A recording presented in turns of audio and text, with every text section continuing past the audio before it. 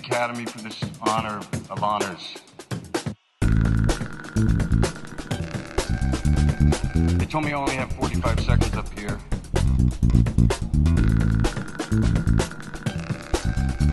Which is 45 seconds more than the Senate gave John Bolton this week. Merhabalar.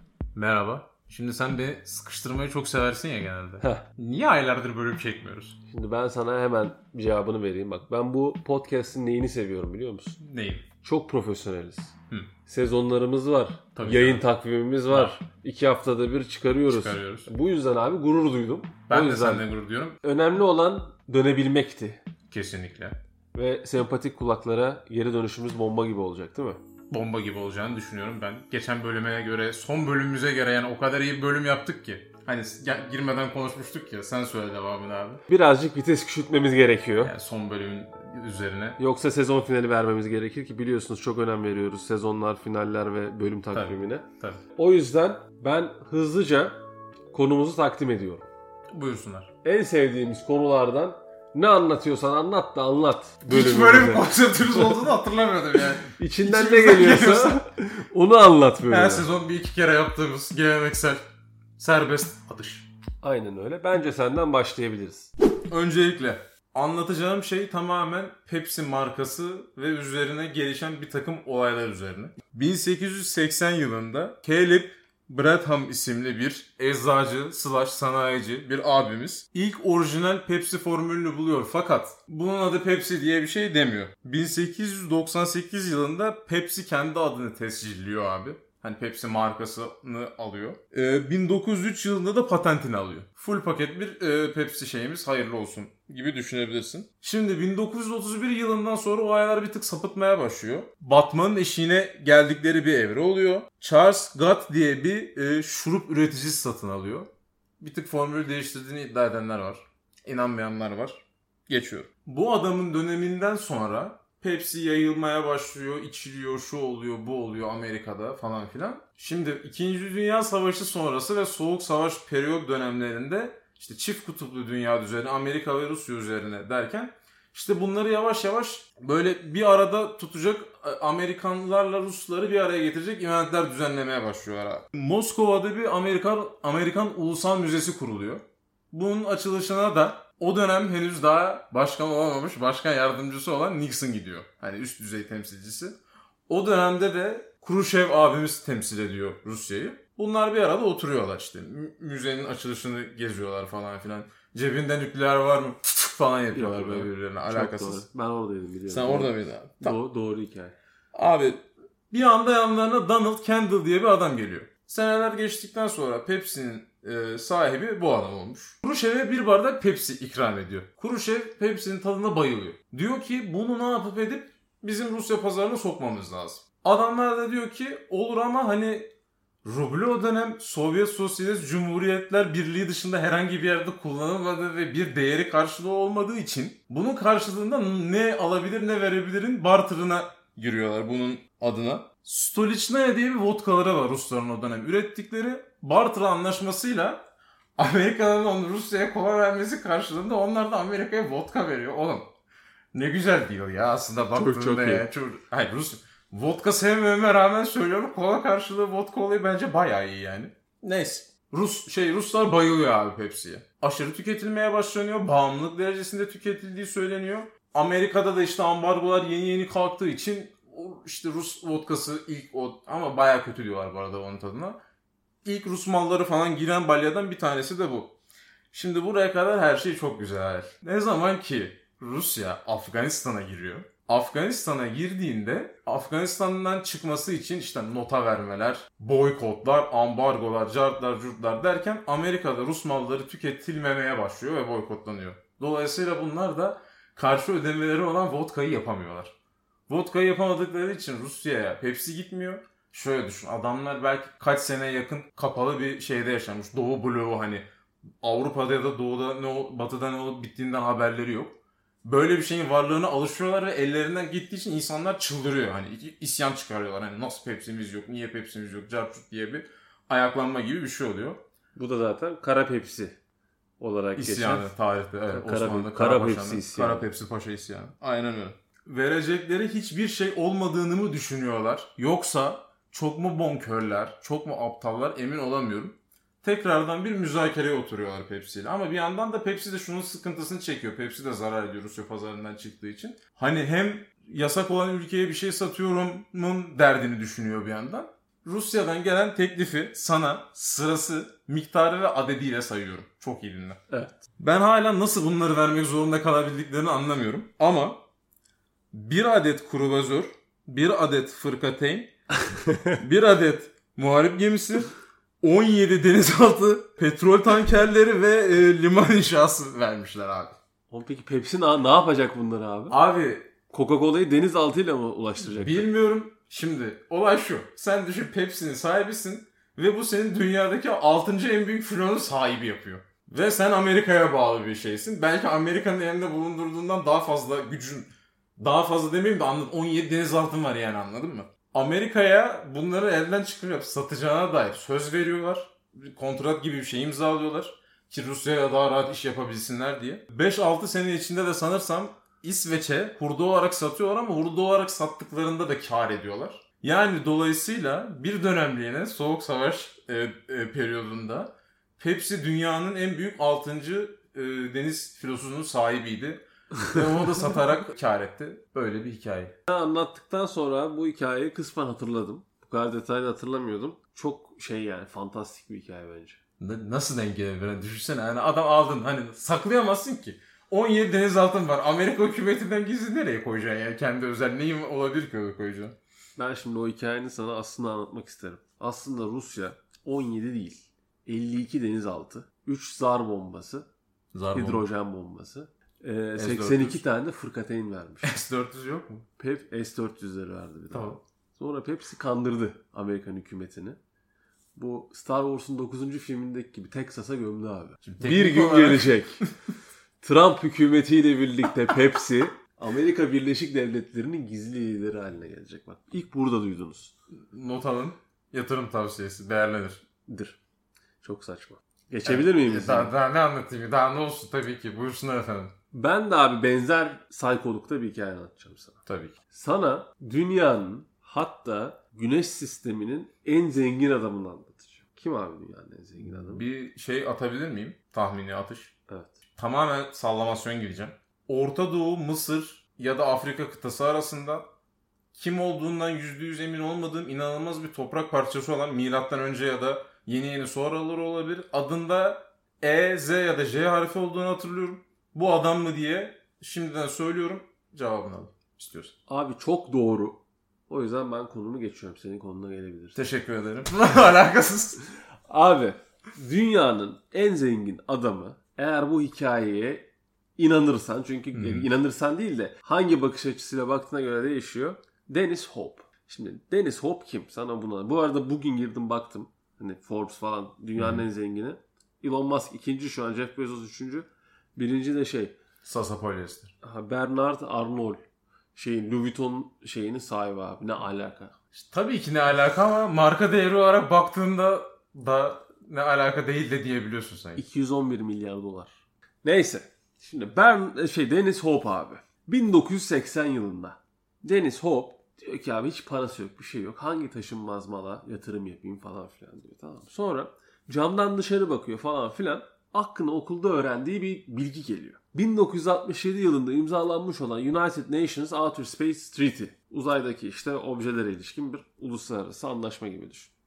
Anlaşmaya göre abi, anlaşmanın core maddelerinden biri, hiçbir ülke ya da şirket ayın mülkiyetine sahip olamaz. Deniz de diyor ki abi ben şirket değilim ki. Ben ülke de değilim. Ben gerçek kişiyim diyor. Ben şahısım. Sonra abi Deniz Birleşmiş Milletler'e bir mektup yazıyor. Diyor ki kardeşim ben bir şahısım. Ay benim. Aksini kanıtlayabiliyorsan hukuken kanıtla bana. Kanıtlayamıyorsan ben aydan toprak satmaya başlıyorum. Araya girebilir miyim? Lütfen. Bu evrede hiç çıkıp hayır lan bu adam yalan söylüyor. Asıl ayın sahibi benim kardeşim gibi bir şey olmamış. Olmuyor ama tarihte bu adamdan sonra da ay benim falan filan diyen bir 2-3 kişi daha var. Ama yani asıl baba bu. İlk bulan. İlk bulan bu. Sonra Birleşmiş Milletler ne cevap veriyor biliyor musun? Ne? Vermiyor. Allah Veremiyor. Veremiyor. Ne kadar Veremiyor canım abi. ya. Sonra da abi Deniz Birleşmiş Milletleri kitlediği için o günden bugüne aydan 300 milyon hektar arazi satmış abi. Şimdi sana birkaç rakam vermek istiyorum. Verdiğim ama daha neyi rakam vereceğim? Şimdi 20 hektar $20 abi. Hiçbir şey değil. Hiçbir şey değil. Manyak mısın? Pardon 20 hektar diyorum ya. Yarım hektar $20. Yine iyi. Deminki Şimdi, daha iyi. ama her $20 başına da $16,5 ay vergisi ödemek zorundasın. Ay vergisinin 16,5 olarak hani neye dayanarak? Deniz Hope. Ay tüfesi, ay üfesi. Kendisi Galaktik Federasyonu'nda başı olduğunu iddia ediyor. Abi ne diyorsun ya? Şaka yapmıyorum. Sonra abi birine $250,000 1.2 milyon hektar arazi satmış. Bir ülke kuracakmış adam. Yine şimdi diyeceksin ki abi deli yani millet. Bu hani şey değil. Hiçbir legal bir yanı yok. Baba Bush, Jimmy Carter ve Ronald Reagan'a arazi satmış abi. Çüş. Bir şey diyeceğim. Tahminde en fazla Ronald Reagan varmış. Onu bilmiyorum. Rakamlar yok abi.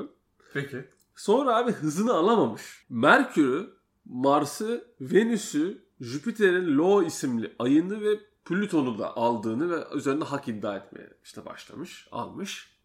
Ne kadarlık bir periyotta oluyor bu anlattıkları sence? Bilemiyorum. Abi kimse çıkıp nasıl aksini iddia etmez? Türkiye'de olsa böyle bir şey var ya. Plüton'un piyasa değeri şu an $250,000. Para değil. Manyak mısın? Ben hiçbir şey değil. sana söyleyeyim şu an İstanbul'da ev alacağına Plüton'u al. Ya işte, Zaten tabii. Plüton parasında ev yok şu an. Gazi Osman Paşa'da 1+1 alıyoruz şu anda. Abi devam ediyorum. 2011'de inanırsan bu ayda eşit olmuş su mu var, su kütlesi mi var falan filan diyorlar ya. Onlar ayın kutuplarında abi. Yani su varsa kutuplarda var. Su, buzlu bir şey. Hep bulundu deniyor 2 senede bir. Sonra hiç bulunmamış gibi bir daha bulundu deniyor. Ya bir şeyler var ama yoğun olarak bir yerlerde varsa kutuplarda var deniyor. 2011'de bir grup adama $50 milyon ayın kuzey kutbunu almayı teklif etmiş. İnanırsan adama. Bu adamın beyanı. Adam da demiş ki hayır ben ayda bir yapı kurduğum zaman orada yaşayanların ucuz suya erişimi olsun istiyorum. O yüzden $50 milyon su rezervlerimiz satamam demiş. Ne kadar iyi kalpli. Şu tatlılığa bakar mısın? Ama adam hani ayı aldı, sattı, Tabii. komün bir de kuruyor orada yani. Tabii su kaynaklarını da kendisi yönlendiriyor. Bir de hani Ha. ucuz vereceğim adı altında. Mad Max kafası. Aynen abi. Özetle dünyanın ve hatta güneş sisteminin en zengini ne Elon Musk, ne Louis Vuitton, ne Jeff Bezos, Deniz Hope, ayın sahibi, Merkür'ün sahibi. Hiç duymamıştım. Ben dediğim gibi milattan öncesine dair bir karakter biliyorum, böyle bir şey okumuştum onunla alakalı. Ben de bir sonraki bölümlerden birinde onu yapacağım. Bir şey oldu. Harici olarak da bu adam nerede yaşıyor biliyor muyuz? Amerika herhalde. Ya sağ mıdır? Sağ abi şeyi var. Ben girmeden baktım adamın internet sitesi var, satıyor hala yani. Hayır lan gidelim. Ya şimdi buradan internet sitesinden girip alsak kazıklanırız mesela, atıyorum. Adam Los Angeles'ta yaşıyorsa atlayalım gidelim. İşte kampanya var abi işte bak mesela Kampanya ne olur? normalde yarım hektara şey alıyorsun. $20 alıyorsun. Bak yukarıda söyledik sana. Adam gitmiş 1.2 milyon hektarı $250,000 satmış. Abi çok. Biz o adamla ne yaptık? Oturduk yani, yedik içtik, rakı masası, carcut bilmem ne. Bizim o herifi yedip bağlamamız lazım yani. Bu böyle çok pahalıya gelir. Bence sen Pluton'u al abi. Soğuk diye.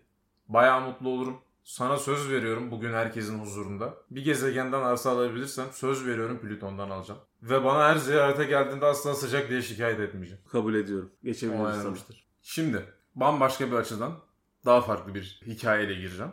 Zaten biliyorsundur da hani bilmeme olasılığı vermiyorum da Peru'daki Nazca çizgileri ve konsepte hakimiz. Nazca çölü. Nazca çizgileri, işaretleri, ne abi? Peru ne? Ya %1 olasılık için bu kadar tiyatroya gerek var mıydı? Zaten %1 olasılıkla bilmiyorsundur dedim. Oğlum ben podcast'ın başından beri uzaylısı sana bölüm mü geçirdim yani? Yani tamam, ben bunu sorduğum için herkesin içinde Allah da benim belamı versin falan, o evreye getirdin yani. Abi Nazca çizgileri. Hani herkesin zaten 3-5 bir şey duymuşluğu vardır. Muhakkak Barış Özcan videosu falan da vardır. Hem ne olduğunu, bittiğinin teorilerini hem kendimce bir bakış açısıyla o anı biteni anlatmak istiyorum. Şimdi Sen zaten hakim olduğun için arada eksik olduğum ve atladığım bir şey varsa o gözlerden ben anlıyorum şu an. Ben kimsenin konusuna salça olmam. Ya bugüne kadar hiç olmadım. Bu podcast bunun üzerine oldu zaten. Manyak hiç olmam. O ne demek ya? Neyse abi. Nazca çölünde eğer şu an Nazca çölü yazarsanız, Nazca çizgileri Google'a yazarsanız size devasa boyutları olan bir takım sembollerin olduğu görseller gösterecektir. Şimdi diyeceksiniz ki peki bu sembollerden bize ne ya da var ne olmuş? Normal değil ve normalin dışında olgular olduğu düşünüldüğü için yıllardır üzerine çalışmalar yapılmış. Öncelikle ilk benim gördüğüm görsel Hummingbird'ün Türkçesi nedir tam olarak bu çok hızlı kanat çırpan kuşun adı? Sinek kuşu değil mi? Sinek kuşu galiba, emin değilim.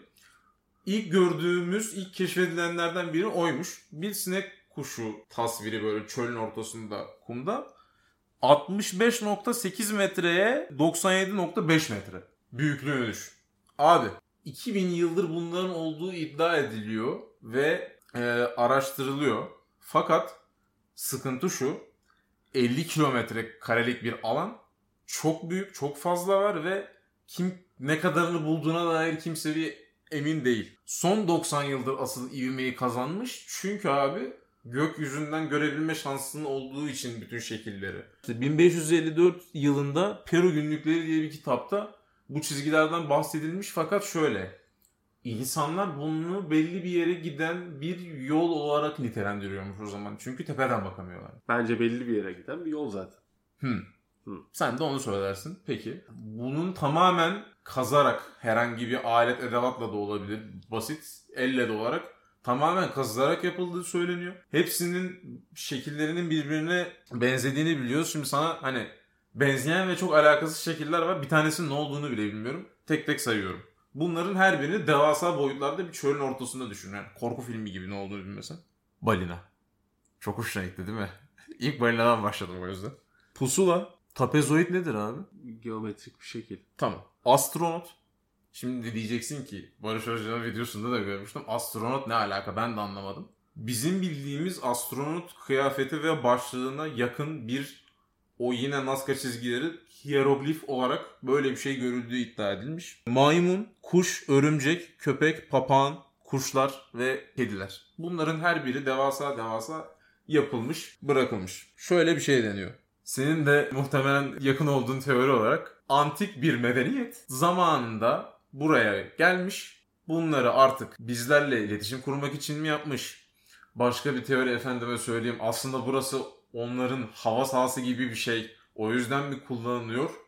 Gibi teoriler var. Şimdi devam edeceğim ama anlatmadan önce bir de şöyle bir şey söyleyeceğim. Kitabı ben tam hatırlamıyorum. Tam hatırlamıyorum dediğim hiç okumamış bile olabilirim. Emin değilim. Chariots of the Gods. Aynen öyle. Kitapta Nazca çizgilerinden bahsediliyormuş. Her bölüm işte tam hatırlamıyorum. 1. bölümü kitabın uzaydaki yaşam üzerine. 2. bölümü uzay araçlarının varlığı üzerine falan. Bu kitaba da girmiş olduğunu ben mesela bilmiyordum. Bu kitapta da geçiyor olması da bence çok acayip bir şey. Niye acayip ki? Chariots of the Gods abi bu teorinin İncil'i gibi bir şey.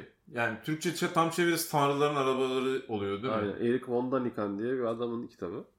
Zaten bu Ancient Aliens teorisinin yani işte ya babası bu mu diyoruz yani? Ya babası derken bu felsefenin ve inanışın en büyük ve ilk savunucularından medyatik diyebilirim. Anladım. Birkaç teori daha var abi. Jim Woodman diye bir adam var. Bu adam bu yörede yaşayan halkın şeylerin nasıl diyeyim hırsızlarını ve ganimetçilerini toplayıp gidip burada araştırma ve kazı yapmış. Ve şöyle bir şey iddia ediyor.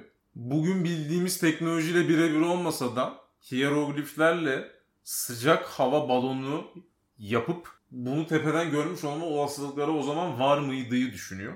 Ve o dönemki insanların olabileceğini düşündüğü alet edevatlarla bir sıcak hava balonu yapıyor ama hani uçuruyor mu? Uçuruyor, evet. Müthiş yükseğe çıkarıyor mu? Hayır.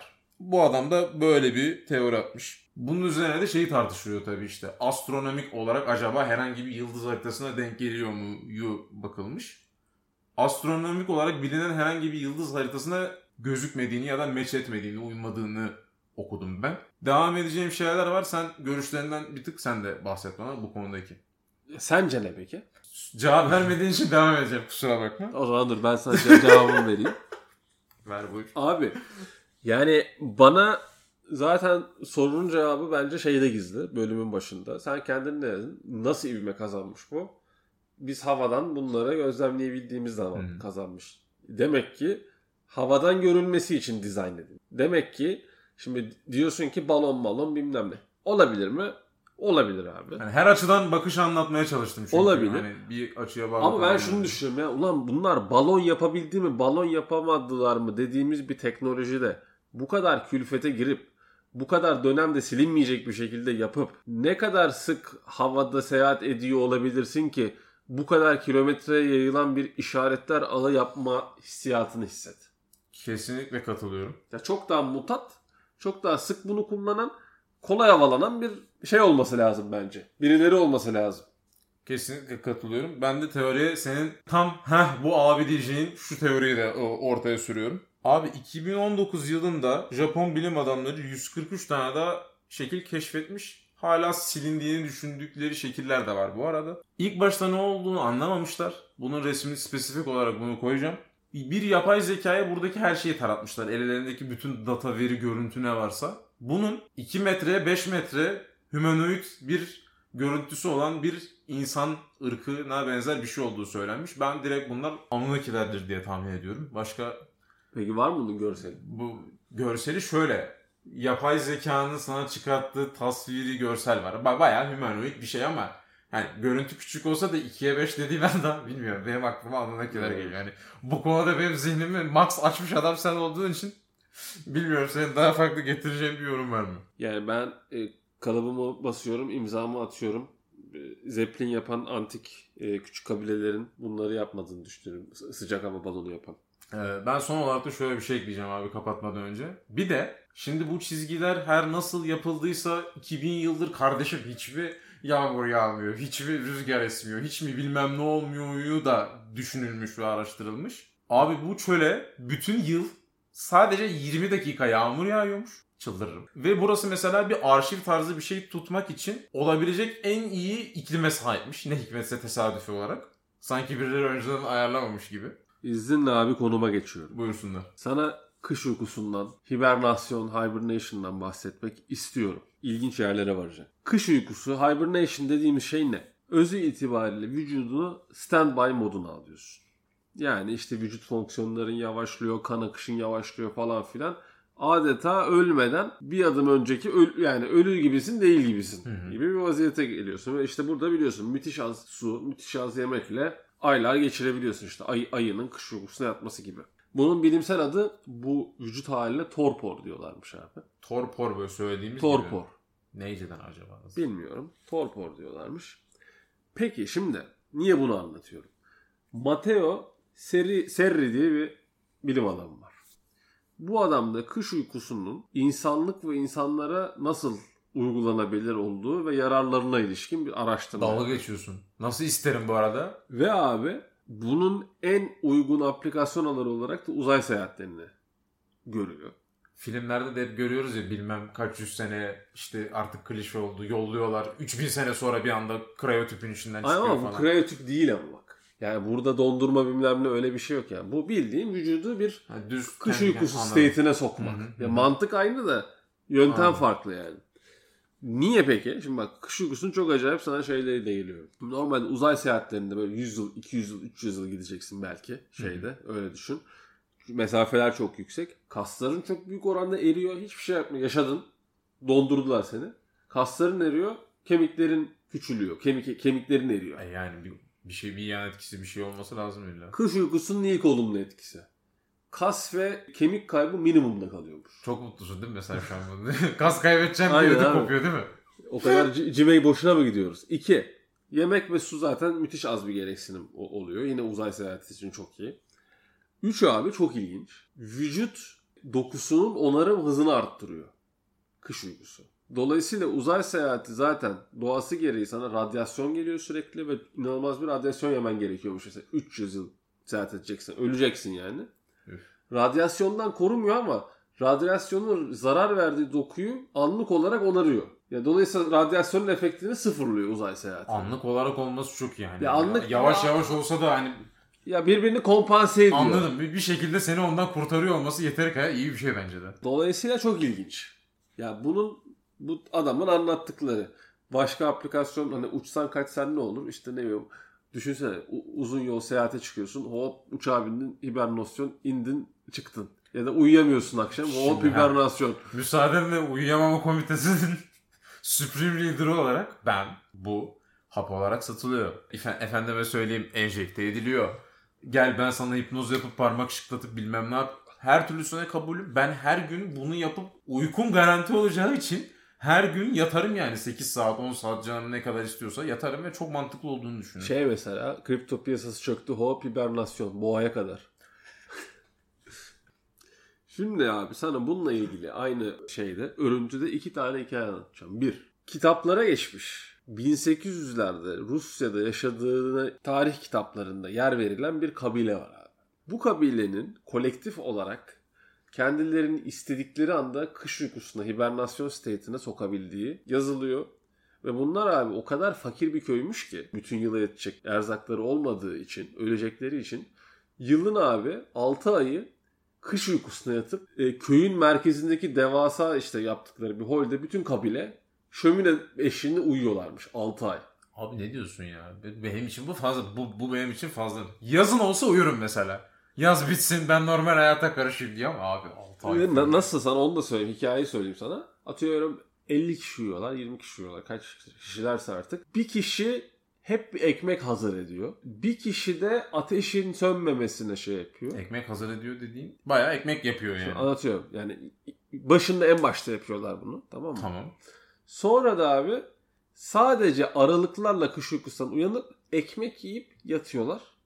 Ateş de sönüyor gibi ise sönmemesine sebebiyet veriyorlar. Ve 6 ay boyunca sadece günün işte bir 5 dakikası ekmek yemeye kalkıp yatıp kış uykusu modunda devam ediyorlar. Çok İlkbahara kadar. Bunun abi Rusça terminolojik adı da Lotska'ymış. Ya bu uykuya Lotska diyormuş o kabile. Ben daha ziyade şeyi düşünüyorum. Kabile hibernation yapmayı, kış uykusuna yatmayı nasıl öğrenmiş? Nereden işte öğrenmiş? Yani gerçekse ki yani var bu kitaplarda nasıl? Şunu düşünüyorum yani acaba bunlar şamandı, dağda, ayılarla, kurtlarda yaşadılardı da nesilden nesile geçen böyle o garip şeylerden biri gibi mi diye düşünüyorum. Ha bir de daha önce de konuşmuştuk ya. Bu Rusya Ukrayna'ya girmeden önce Shoigu'nun Putin'le şaman ayinleri yapması, cartı curtu bilmem nesi. Farkındaysan konunun zaten bugünkü serbest konumuzun yarısı tamamen Rusya ile alakalı falan. İşte biz de böyle insanlarız, ne yapalım yani. Sana bu konuda son bir hikaye anlatacağım. Dinliyorum. Medikal literatürde. Ben bu arada bu hikayeyi bir TED Talk'ta dinledim yani. Health TED Talk. TED Health diye bir şey var. Orada doktor anlatıyor bu. Uncle Toby diye bir herif var abi. Bu adam bir gün bir hastalığa yakalanıyor. Ne olduğu bilinmiyor. Adamın vücut ısısı stabil 20 dereceye iniyor. Ve de abi adam konuşmayı kesiyor. Ruh gibi. Ailesi diyor ki adam ölmüyor, yaşıyor. Yemek yiyor. O kadar. Ne konuşuyor. Bir yere bırakıyorsun bütün gün orada böyle put gibi duruyor. Falan böyle. Yani bitkisel hayatta gibi ama değil gibi. Sonra bir tane doktor bunu görüyor falan diyor ki ya sana şu hormonu versen muhtemelen düzeleceksin diyor. Ama adam adeta kış uykusu semptomları gösteren bir state'e girmiş bir şekilde. Anladım. Sonra abi o hormonu veriyorlar. Herif kendine geliyor. 2 ay içinde ölüyor. Neden? Vücudunda kanser varmış abi. Adam o kış uykusu state'ine girdiği için kanser de o state yüzünden asla yayılamamış. Ama inanılmaz agresif bir kansermiş. Herif kış uykusu modundan çıktığı anda 2 ayda ölmüş kanserden. Abi ne diyorsun ya? Dolayısıyla bu kış uykusunun aslında kanser vesaire gibi... Her şeye, hastalık olan her şeyi durdurabilir o zaman. Yani çok acayip bir aplikasyonu olabilir. Bu kadar. Peki şu an aktif bütün bu konuşmalarımızdan çıkardığım bunu bir insana zerk etmenin herhangi bir yolu keşfedilmiş mi yoksa psikolojik olarak mı kendi kendini sokuyorsun? Abi araştırıyorlar işte. Hayır, daha bir şey yok yani. Bunun lütfen takipçisi olalım. Ben bunun takipçisiyim abi. Ben her hafta güncelleyeceğim dinleyicileri. Alakasız. Bugün arka yürüyor yani. Bugün kış uykusu. Ben abi hızımı alamadım. Haberlere devam ediyorum. Abi ilk haberim.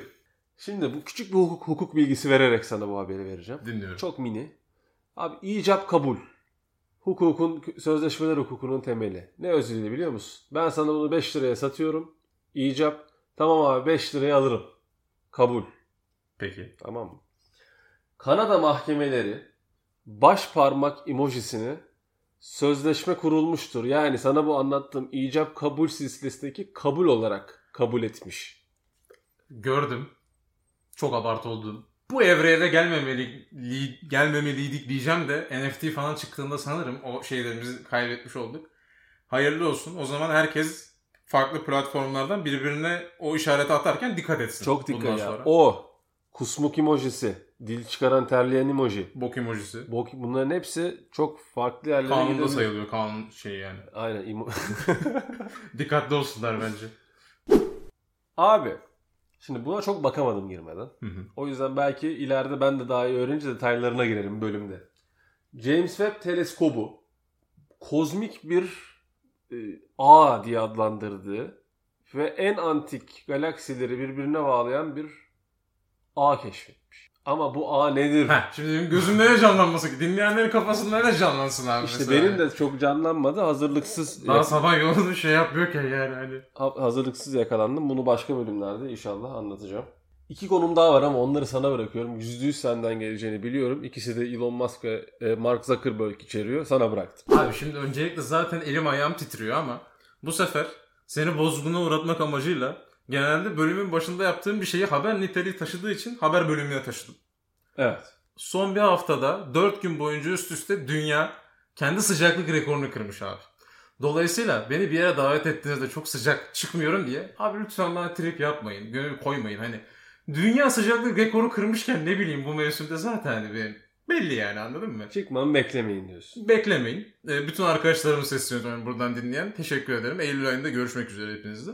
Bu arada bu Temmuz ayı aynı zamanda dünyada döner stoklarının en az tüketildiği ay olmuş kuruluştan beri. Dünyanın kuruluşundan beri. Sıcaktan dolayı ben yiyemiyorum diye bütün dünyayı mı etkiliyorum abi şu anda? Ben hani böyle bir haber gördüm söyleyeyim onu. Dünyanın kuruluşundan beriyi de unutmasak. Tamam.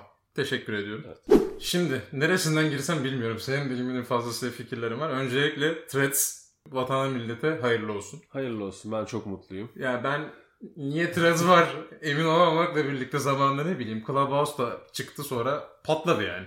Bakalım tutacak mı? Şu devam etseydi mesela bir ara Elon Musk işte 600 tweet okuyabilirsiniz falan dedi. Ben o 2 gün sinir krizi geçiriyordum yani, anladın mı? İşte o nefret ve kin devam etseydi insanlarda 3 gün 5 gün. Yok işte Fransa yüzünden dediler. Yok bir şeyin parasını ödeyememişti. O yüzden veri bilmem nesi bilmem ne olmuş falan. Böyle garip bir sürü şeyler anlattılar. Eğer devam etseydi Threads bir şey yakalayabilirdi diye düşünüyorum. Ama şu an hem Twitter'daki şeyi yasağa kaldırdı. Twitter üyesi olmayanlar tweet okuyabiliyor. Bir de artık içerik üreticileri Twitter'dan para kazanıyormuş. Biz de Twitter'a bir çenge atsak mı artık, hazır para kazanma şeyi de varken. Rekabetin ne kadar da etkili ve yararlı bir şey olduğunu tekrar bütün dünyaya kanıtlayan Elon Musk'a teşekkür ediyoruz. Ben de teşekkür ediyorum. Kendisi çok bunu hazmedememiş gibi sevgili Zuckerberg'e manyak ağır sözcükler söylemiş diyerek bir tık geriye alacağım o zaman. Abi sence bu ikisi gerçekten kafes dövüşü yapacak mı? Şimdi Mark Zuckerberg ve Elon Musk'ın kafes dövüşü yapma haberi son 10 yılda en heyecanlı takip ettiğim haberler. Benim de. Ya sadece bir distopyada yaşadığımızı bana kanıtlayacak olduğu için yani en böyle hani V for Vendetta'da görebileceğim absürt bir sahne. Bir de İtalya hükümet dedi gel şeyde Kolezyum'da onu görecektim. Abi bak ben samimi söylüyorum. Para biriktireceğim. Ne zaman olur bilmiyorum. Kolezyum'daysa ben gitmek istiyorum. Kesin gideceğim. Ya bu çünkü 100 yılda bir olacak bir event. Bir de şunu hatırlatmak istiyorum sevgili Elon Musk, Mark Zuckerberg ve Kolezyum İtalya devletine. Sen bunu başka bir bölümde bundan ayrı bir arena olarak bunu zaten yapmıştın. Daha sınırsızını yapmıştın. Ben zaten yapmıştım. Kolezyum İtalya devleti nerede abi? Avrupa ülkesi midir bu? Tabii Avrupa'da. Kolezyum İtalya devleti. Evet. Anladım.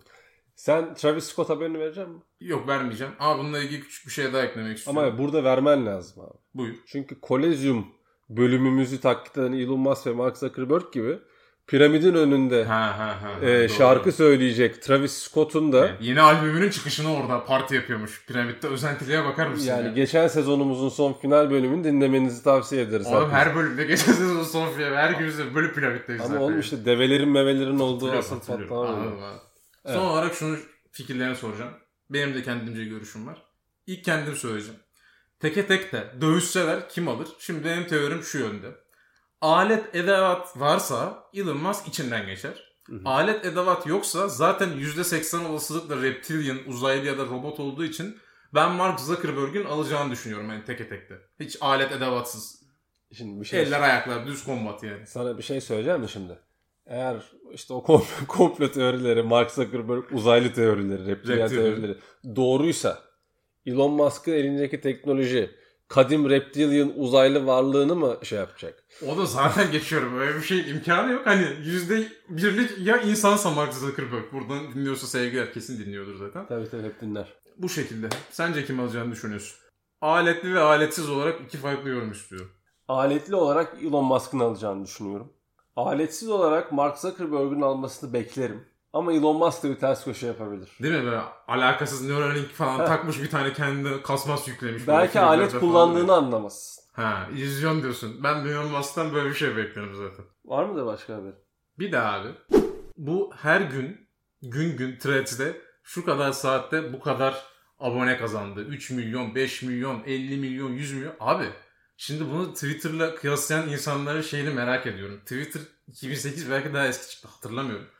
Abi o zamanki internet ve sosyal medya kullanımıyla şu anki aynı seviyede miydi ki o zamanın şeyine göre bunu yargılıyorsunuz ya da tırnak içinde yarıştırıyorsunuz? Bunun çok manasız bir davranış olduğunu düşünüyorum. Hayır, yani. hiçbir mantığı yok ki. Twitter kullanım alışkanlığı olarak sana böyle bir mecrayı hayatına soktu. Aynen Şimdi öyle. zaten buna alışmış herkes abi bu da ne diye bakıyor yani. O Twitter'ın geçmişinden geleceğine zaten mantıklı olmazdı o kıyas. Ya, kesinlikle katılıyorum. Çok konuşuldu ama ona ayrı bir sinir oldum. Hatta ilk şeylerimden biri de buydu Threads'de attığım. Birinci de dutluk resmi koydum abi. Yani dutlukken geldik hesabı. Tabii. Sen devam ettikçe biz artık 40 dakikayı bulacağız böyle. Son olaraksa Sah. arkeologlar yaklaşık 2000 yıl önceki bir resimde, Pompei'de bulunmuş bir resimde bir resmin içinde ayrı bir pizza çizimi buluyorlar masanın içinde. Yani bu da demek oluyor ki 2000 yıl önce de pizza varmış ve insanlar yiyormuş. Hatta ben çizimi bugüne yakın çok accurate ve uygun buldum pizzanın tipine. Bu podcast'te ilk başladığımız zaman bile notlarımda olan ve hala bölümünü yapmadığım Roma gastronomisiyle ilişkin bir konum olacak. Orada buna ekstra değineceğimi beyan ediyorum. Ben de o zaman son bir haber vereyim. Ben bunun resmini paylaşalım diye anlattım zaten. Tabii, görüntü çok şey diye bu kadar zaten. Bir de şunu paylaşalım. Pompei'de yanardağdan fırlayan taşın ezdiği ve üstünde taş ezili iskelet yazık Pompei'de ölen yazık adamı da onu da. Ne bir sürü insan bir sürü daha kötü pozisyonlarda ölen kesin vardır da diyorum. Yeteri kadar uzattığımız için dinlediğiniz ve vakit ayırdığınız için teşekkür ediyorum. Bizi Instagram'dan takip etmeyi de unutmayın. Verdiğimiz uzun aşırı aradan dolayı da özür diliyoruz. Bizi dinlediğiniz için teşekkürler. İnşallah 2 hafta sonra karşınızda olmak dileğiyle. Gitar gelsin o zaman.